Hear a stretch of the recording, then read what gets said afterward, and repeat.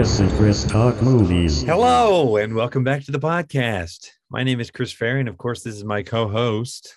My name is Chris Huddleston. And today we are both very excited to be talking to you about a film from our youth, Terry Gilliam's Time Bandits. The classic is back, so prepare yourself for a different kind of movie. A movie that takes you on a journey through time. Ask me. Will. Travel aboard the SS Titanic. Shake hands with Napoleon. Become a personal friend to Robin Hood. You will join us at a real Roman orgy. You'll say hello to ancient Greece and marvel at the size of a young warrior's horn. You will spend an evening with the biggest Homo sapien of all time. Did you hear something, dear? No, I don't think so. Finally, a movie that takes you inside the fabulous world of darkness. Recognize this fellow? Well, you will when he tries to destroy all good in the universe. Oh, no! I'm a reasonable man. Former Beatle George Harrison brings together John Cleese, Sean Connery, Shelley Duvall, Katherine Hellman, Michael Palin, David Warner, in a journey more ridiculous than history. Thank you very much. Very, very, very, very much. Time Bandits. Awful people.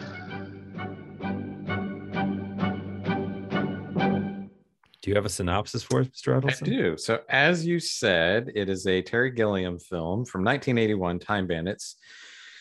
A young history buff, Kevin Craig Warnock, can scarcely believe it when six. Okay, I'm never sure about the term. They say dwarfs. I don't know if you should say little people. I don't know. So apologies if that's the wrong term. Emerged from his closet one night. Former employees of the Supreme Being, Ralph Richardson, they've purloined a map charting all of the holes in the fabric of time and are using it to steal treasures from different historical eras. Taking Kevin with them, they've variously dropped in on Napoleon, Ian Holm, Robin Hood, John Cleese, and King Agamemnon, Sean Connery, before the Supreme Being catches up with them. So I had actually not seen this. So do you care if I go first? Wow, you hadn't seen it. I realized I hadn't seen it. By all means. So this is a movie that I was always aware of. I thought I had probably seen this at some point, but I don't think I had, because really I think the only thing really that I knew about this was that it was these little people traveling through time. It starts in present day and it ends in present day, and I didn't know any of that. So I think I had probably not seen this. But I was always aware of it, and I knew this is what I really like about doing the show, because it's one that I've thought about many times over the years. You know, I'd be like, have I seen that? Have I not? But I thought I should visit this or revisit it. It's on HBO Max. It's Criterion Collection edition of this. And it looks really great. Terry Gilliam, for me, is a director, a creator who can be hit and miss, hot and cold for me. We did 12 Monkeys at some point on the podcast, which you didn't like as much as me. 12 Monkeys would rank somewhere among my favorite films. I mean, it'd probably be in my top, definitely be in my top 50, probably somewhere in my top 30 or 25. I just think it's a great movie. With this, there's some really great elements. I'll watch almost anything that involves time travel in some way. So I'm in with all that. All of the performances are great. You have an excellent performance from Sean Connery. I mean, I just think this is among, his really great stuff that he's done. He has a small part in it. You have Ian Holm as Napoleon, who is excellent. John Cleese is only in it for about 5 minutes as Robin Hood. And John Cleese could just read the phone book and I would be, he's great in everything. But it's just him being him. And there's a really great scene where they have, the Time Bandits have stolen all of these things from Napoleon, and they land in the era of Robin Hood. and they open up this bag with all these paintings and goblets and everything, and he's like, oh, you have some wonderful things here. The poor are going to love it. Have you met the poor, wonderful people? And so they're like, no, we stole this for us. Yes, you steal from the rich and you give to the poor. And, he takes their things. And so I loved all of that. And I enjoyed it overall. My real criticism of it would be a lot of the scenes just kind of drag on too long. And I found myself bored at times. It's an hour and 50 minutes. An hour and 20 minutes, hour 30 minutes would have been perfect for this. I think like early on in the film. So it's a bit like, which was a film that came later, but it's kind of like Bill and Ted's Excellent Adventure, because they just travel around through time and, and find these historical figures. They do not take them with them like Bill and Ted and assemble a band or anything, but they, so all of that is fun. But like in the first historical figure they encounter is Napoleon. And there's a scene where Napoleon is watching a Punch and Judy show and he's laughing and he loves it. And that finishes. And then the actors, they do some other performance and he doesn't like that. And he doesn't, it's the next thing. And I think the film thinks all of this is really hilarious, but it goes on for about 10 or 12 minutes. And you're just like, this could have been 2 minutes and we'd get the joke, Yep. So the parts that are good in it are good to great, but it drags. And I don't know if that is, just looking at it with 2022 eyes where we're so used to, but last week we did The Shape of Water, and that's a 2-minute film and I wouldn't cut anything from it. There's nothing, it just moves along and everything is, you know what I mean? What did you think? I do. I agree with your assessment. When I saw it as a kid, I was a huge Monty Python fan. Mm-hmm. Mega fan. Loved everything. And this is written by, sorry, I don't mean to interrupt you, but written by Terry Gilliam and, damn it, Michael Palin, who appears in it. He's in it, a couple of different roles. You have Shelley Duvall, who's great. Everybody in it is great. It's this great mix of elements that doesn't necessarily form a great whole. And when I saw it as a kid, I was bitterly disappointed in it because I wanted it to be like the Holy Grail. I thought, it's got John Cleese, it's got, Michael Palin. It's done by Terry Now, did you see it as a child or like I saw middle school or high school? No, I mean, I would have been in junior high, maybe. Okay. 81, it came out. Yeah, I mean, I don't know. If you saw it like 5 years later, we would go to the theater and see it, but like when it got to HBO, Yeah. And I just, so I was in my young teens, I guess, and I just really wanted to be something that it's not. I agree that it does drag, and I think that the name performances for the most part are spectacular. Rewatching it as an adult, I liked it enormously more because I know more of Ian Holmes' work. Ian Holmes is Napoleon in this, and it's wonderful. It's delightful. John Cleese,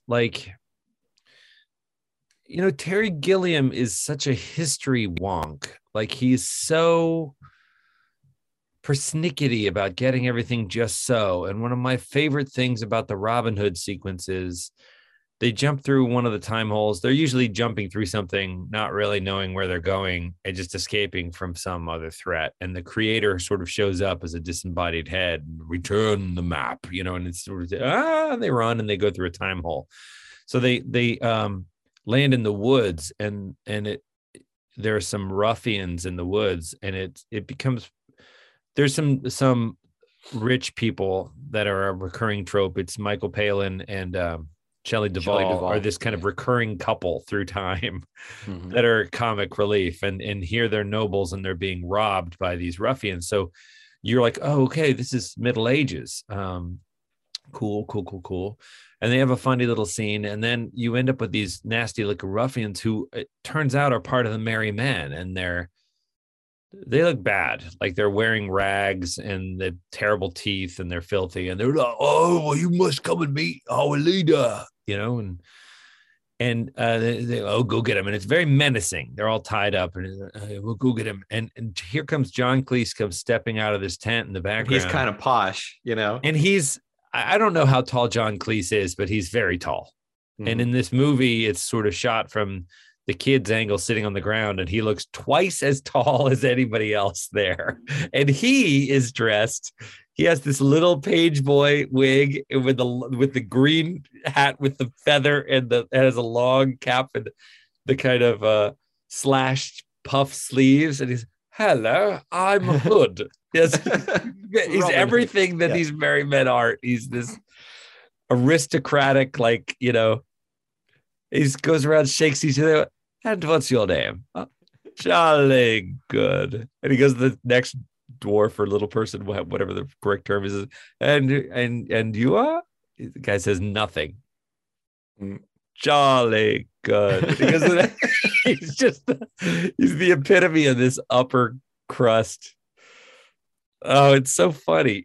I didn't think it was funny at the time because I don't think I got some of the deeper cuts, but like Terry Gilliam is a good enough director to cast Sean Connery, Ian Holm, the guys that he worked with in Monty Python, Shelley Duvall, and get out of their way.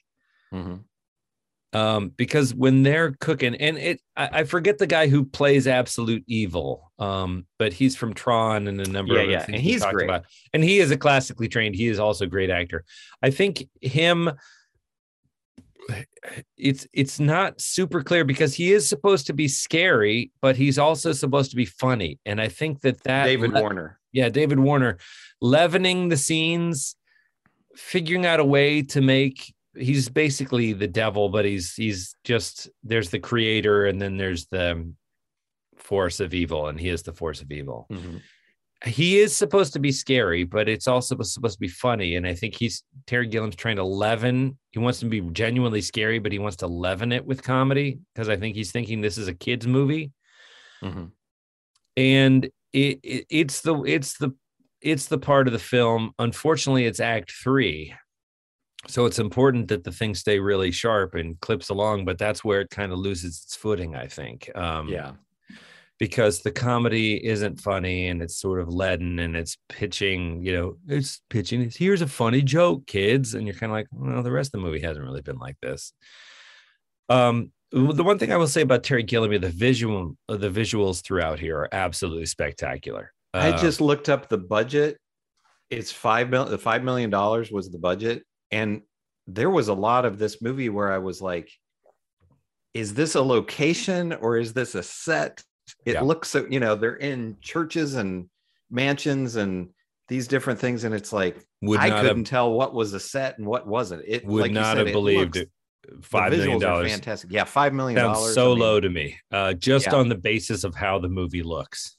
Yeah. And his imagination is bonkers. Like his imagination rivals Del Toro in my mind. Like there's a scene in which they're on a ship, there's pirates and they're on a ship, and then the ship starts keel hauling and a giant size of a mountain giant is walking up out of the water, and the ship was right underneath him. So he's wearing the ship like a hat. And there's all kinds of wonderful touches. Like the giant has these sort of crazy tattoos, like vaguely Pacific Islander tattoos, but he's also got big ear. Like the design, he's like George Lucas in this regard. Like he has a whole backstory for this giant and his giant's history and culture and everything that never comes into the movie. It's just there visually to make it distinct. It blew me away watching it I think as a kid. Absolutely. I thought, well, that looks cool, but now I was like, man, look at that shot. Look at that. That is just crazy cool. And no CGI. There was no CGI back then. Right. And there's never anything in this where it's like, oh, they're obviously on a green screen or anything like that. Everything looks real. And I think George Lucas is a great comparison because so famously, Gilliam is a guy who has always kind of butted heads with studios, and they've interfered a lot, but I think he's much like Lucas, where he's a guy that has all these brilliant ideas and brilliant visuals that probably needs a good editor to kind of excise some of the boring things or the things that don't quite work, in my opinion. Yeah, and I don't want to find myself in the position of defending studios. No, not at all. But in some cases, like, I think anybody who knows what they're doing in a studio would see some of the stuff that Terry Gilliam has shot and say, this guy knows how to paint incredible pictures here, but he needs a little help making the story go down. Like, he needs to it needs to hit certain marks for an audience to fall in love with it and want to come back and see it multiple times and recommend it to all of their friends. And that's what a guy like Del Toro has. He has all these weird ideas and these crazy visuals, but he's also able to make it accessible, for everybody. I think with Time Bandits is a lot like, I don't know if you've seen Eric the Viking or The Adventures of Baron Munchausen, but those films are very much like this in that there's a lot of really cool things, but there's a lot of it where it's like, this is kind of a slog to get through. Yeah. To break it apart a little bit, we start with the kid in the 80s, and he's got these parents. He's an only child, it seems. He's got these parents that are just glued to the TV, and they're completely vacuous, and they just want him to go to bed and be quiet and not make noise. And so when these adventurers come through his bureau, he goes with them. Imaginative kid, little history buff, as it says in the synopsis that you read. But then he meets, I thought one way of looking at this film might be that he meets a bunch of alternate father figures, right? He meets King Agamemnon, he meets Napoleon, he meets Robin Hood.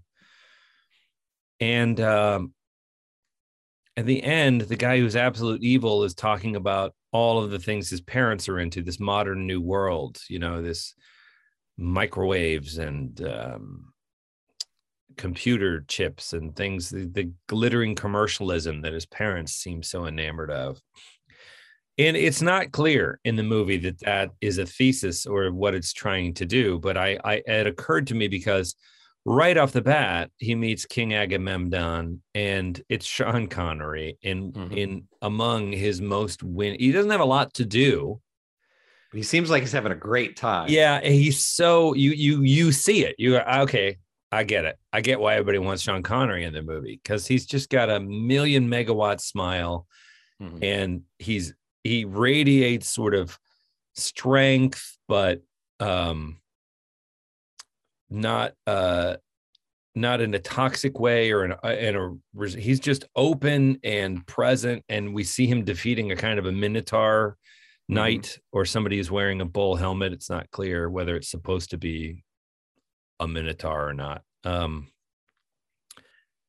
And by the end of it, Agamemnon has taken a shine to this kid. We don't have a lot of time for this to develop, but by the end, he says they're having this feast to celebrate his victory, and he's like, I'm adopting this boy as my son, right? So you get to be, and then the dancers take off their things, and it's the little people that have come to his friends who have come to sort of quote unquote rescue him and take him on to the next thing. He doesn't want to go, and you're like, I would want to go either. This is amazing. What a and because he's detached from his parents, and at the end, spoiler alert, his parents literally explode at the end of the film. And he's not upset about it at all. He's just like, oh, well, they're gone. There's a chunk of pure evil that survives, and it's in their microwave oven. And they open it up, and their house burns down. And the fire guy says, here's the cause of it. And he holds this microwave oven and opens it up. And there's this chunk of what we have been told is absolute evil. It's what remains. Somebody didn't pick it up when the creator defeated the evil guy, and the kid recognizes it, and there's the fireman holding it, and mom on one side and dad on the other, and he opens it up, and the kid recognizes it, and he says, don't touch it. And his parents look at him, and then they both reach in and touch it. They go, go up in a puff of smoke. Yeah, it's great. And it's, so to me, it was this sort of, it's a children's movie. It's also kind of a fairy tale about a kid who wants different parents. And the movie doesn't end with him getting different parents. The movie ends with his, I guess, emancipation from his current parents, but he's too young. It's not like he's 16 where he just gets to, or 18 where he gets to go on and live his life. Like he's going to put in some foster thing. So you don't know what's going to happen to the kid. Yeah. It's this weird ending. I thought, I'm like, well, he should end up back with Agamemnon, or Agamemnon should have been last. Like he should have started with Robin Hood and then Napoleon and then, right? Because Robin Hood is a distant father figure in one way, and Napoleon is a self-absorbed, he's a distant father figure in another way. And it isn't, except for Agamemnon, who is this sort of guy that is open and really seems to see the kid and just take a natural shine to him, right? And yet we lead with that. And I thought, maybe I should go work for a studio, but I feel like, then you want the movie to end with that somehow, where he gets a happy ending with somebody. Yeah, I can see that. Yeah. I don't know. It'd be interesting to see if there was a way to edit this movie to make it feel not like a slog. I think that what you have on screen with Absolute Evil is doesn't quite work. And so you can't fix that just by cutting stuff, but you could certainly make the thing trip along for most of the movie a little bit better. I think some of the scenes, like, again, you have a part late in the film where they're on a ship and there's an ogre, and the ogre is supposed to just be hilarious, their interactions with him, and it's not maybe to little kids, but you were a little kid when you watched it, or you were, somewhere in your youth when you watched it, and you didn't think it was funny, at the time. No. It's very, so Terry Gilliam he's American. He was born in the United States, but he worked with Monty Python. He did the animation for them and everything. So this is everybody in it is English, or, Sean Connery, I think, is Welsh, but so it's very, I really liked, one of the things that did strike me as really funny is the Supreme Being is just, he's very, very British, right? And it's just, so is the creator. Yeah. The creators of this daughtering. That's what that won't do. Yeah, you need to pick this up now. And he's just, has a 3-piece suit, and it's basically a corporation. The little people work for his corporation that he has, because he says, well, I'm going to send you back to department whatever. And that is a theme in, corporate overlords, and that's a running theme in Gilliam's films, right. Like Brazil and everything. But I just creation isn't some mystical thing; it's a bureaucracy. Exactly. And I just thought that was really funny.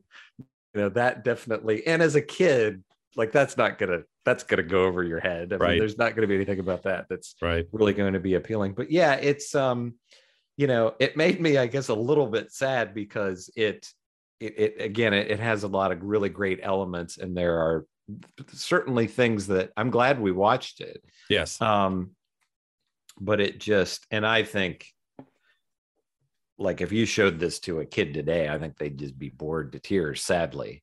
Yeah. Well, when you say, it's pretty clearly a kid's movie, right? Yeah, and that's what I felt. Pitched at kids, but my sort of litmus test question would be, Terry, what age kid are you aiming at here? Because it does seem to sort of slew around a little bit. And it's not, you can say, oh, kids 5 to 25. And you're kind of like, yeah, that's not a demographic. You really want to, the ogre stuff where it's, oh, my bunions hurt. Oh, boo. Yeah, that's kind of like fart jokes, and very broad and much younger kids. And I feel like the demographic it's aiming at gets younger as the movie goes, which is why I think it stumbles in the second half to Act 3. Wow. And I don't know if they shot it out of sequence. Maybe I don't know what would account for that, but it is weird. This kind of surprises me.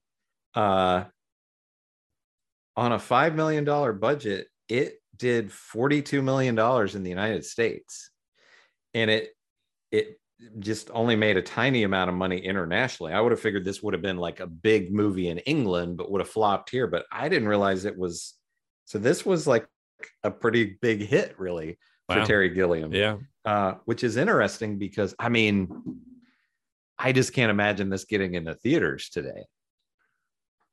Yeah, it's kind of heartbreaking because the visuals are so stunning, and there's enough the money is up on screen. It just looks great. It looks like it's more than it just as a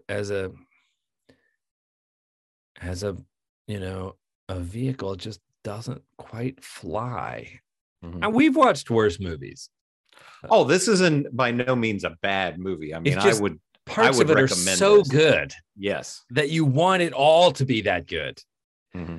And yet architecturally at its core, you're like, wow, this house looks amazing, but the foundation's cracked. Like, I'm not going to buy this house, but I wish that it didn't have the flaws, because I would want to buy this house if it was sound. It just, it does. When a movie drags at the end, it's like, it's kind of a kiss of death. You're like, you got to bring it home.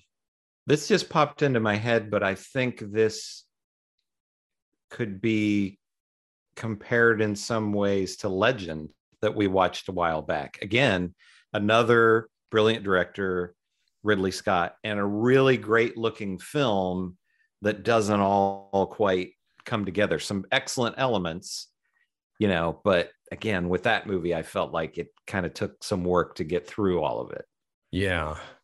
And probably meant to be a kid's movie. And if I had to watch one of those two again, I would watch Time Bandits again. Oh, me too. For sure.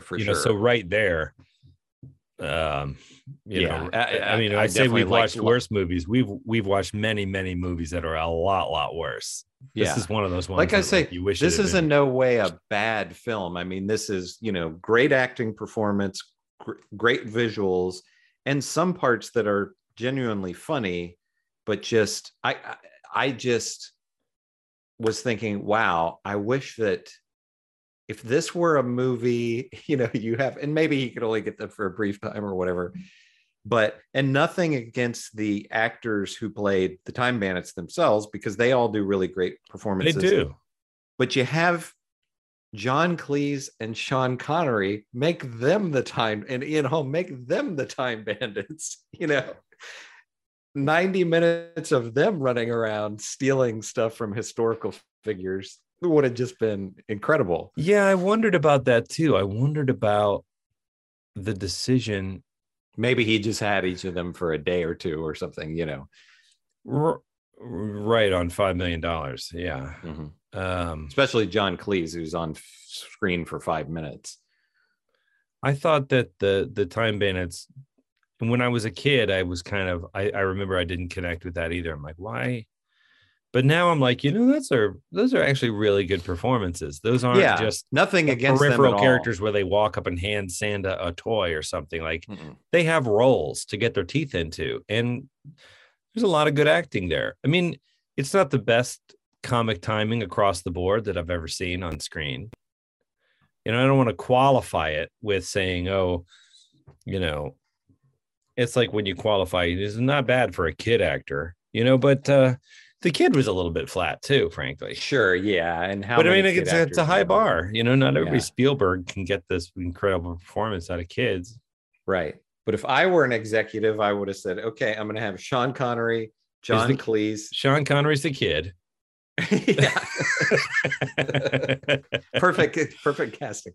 But I would the Time Bandits would be Sean Connery, John Cleese, Michael Palin, and Shelley Duvall. Make them the Time Bandits, and just you don't even have to write dialogue, just let them riff, and maybe it'd make 142 million instead of I think the scenes with Michael Palin and Shelley Duvall are really funny. Yeah. I think that they're really funny. They're two silly lovers. They're ridiculous lovers. And at first they're a medieval, lord and lady. And then second, they're on the Titanic. And he has got some horrible growth right on the end of his nose, hairpiece. It's very broad, but they're funny. Again, Michael Palin, another guy who is just funny in everything. Yeah, I agree. Yeah. Something we should do sometime, because it has been probably 25 years since I've seen it, but we should do A Fish Called Wanda. That's a great movie. It's been a long time since I've seen it. That's a great movie. We had talked about doing yet another Del Toro movie, Cronos. Yeah. So if you want to get into, things next, let's tie this off. So you had never seen this. Would you recommend people to watch this? Yeah, I would recommend, this, a lot of this, I would say, depends on how much you like Terry Gilliam. If you've seen things like Brazil and Adventures of Baron Munchausen, or, 12 Monkeys, or any of his other films, and you'd like those, but you've not seen this, I would say, give it a shot. Also, if you like British films, but just know it's kind of slow. I don't regret watching it. Again, I'm glad. It's kind of like, I feel like I can check that one off, because I wasn't sure if I'd seen it or not. And now I know I definitely had not. I'd maybe seen bits and pieces of it, but I'd never seen it in its entirety. So I think it's a thing of, you get into where it was just not exactly what the movie that I wanted. But just, we talked about the visuals. The visuals are just fantastic. Yeah. So yeah, I would recommend it. I mean, it's a good film, just slow. I agree with you almost to the letter there. I recommend it almost just on the basis of those visuals and the performance of the stars that come into it. But with all of those little caveats attached, and I don't want to say watch it as homework or watch it as an academic piece, but it's not. If somebody said, what's the most entertaining movie I could sit down and watch tonight, this one wouldn't leap to my mind. But if somebody was saying, Terry Gilliam has really had an interesting career, and I said, yeah, like we just watched Time Bandits, and you said, oh, I've never seen that, I'd be like, oh, you should watch Time Bandits. You know what I mean? Yeah. So it's a 90% on Rotten Tomatoes and a 6.9 on IMDb with 62,000 votes. So that's where I would put it, around like a 7. Yeah. Something like that. Yeah. It's so interesting. 6.9. They just hedge that 7 a little bit. I might go with the 6.9. There's just that wish. Like I wish this was a 7.5 or an 8, but it's not. So I'm going to give it 6.9. Exactly. So we had talked about one that you had brought up was Romancing the Stone. Right. Which has been a long time since I've seen that. So I'd be happy to see that. And then I also was Zemeckis, saying that, right? Isn't that Robert Zemeckis did that? I think so. I think so. Yeah, I think so. Yeah.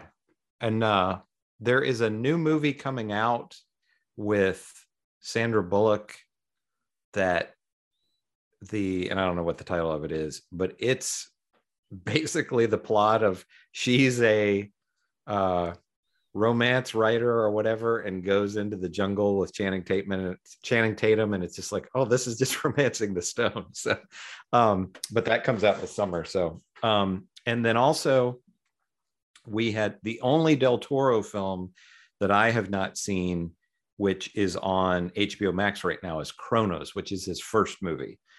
So that's one that I'd love to. We've been on kind of a Del Toro kick. And then also, are you planning to see The Batman in theaters, or do you think you'll wait until, because that starts this weekend, and I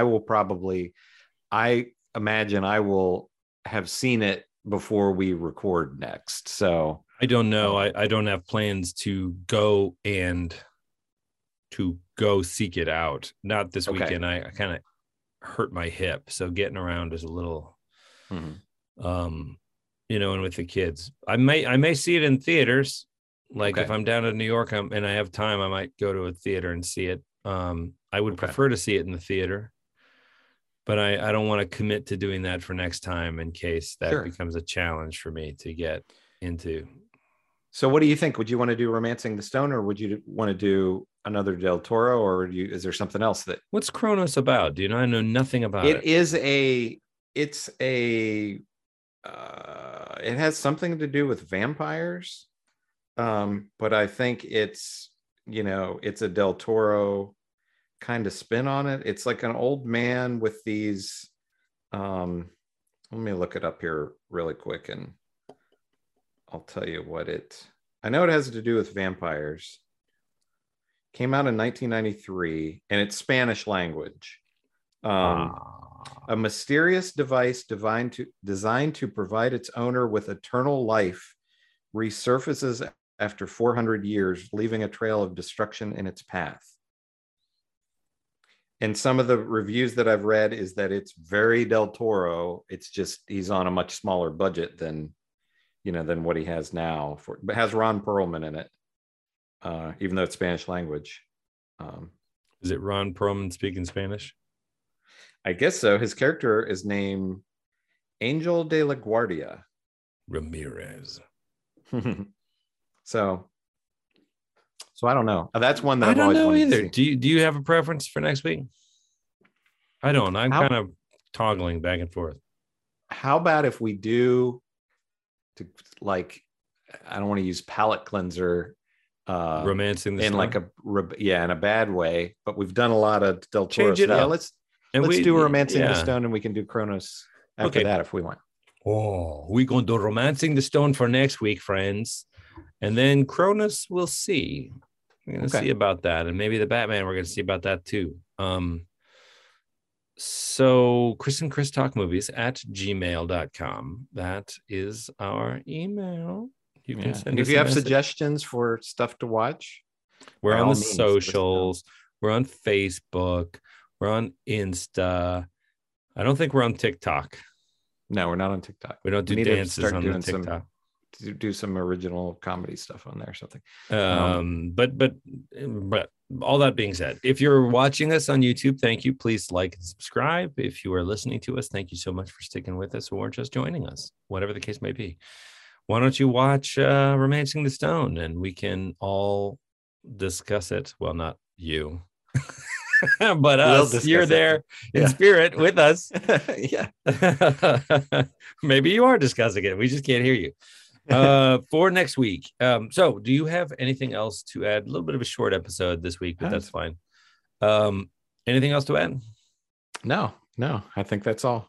Wunderbar. Then we will talk to you next week.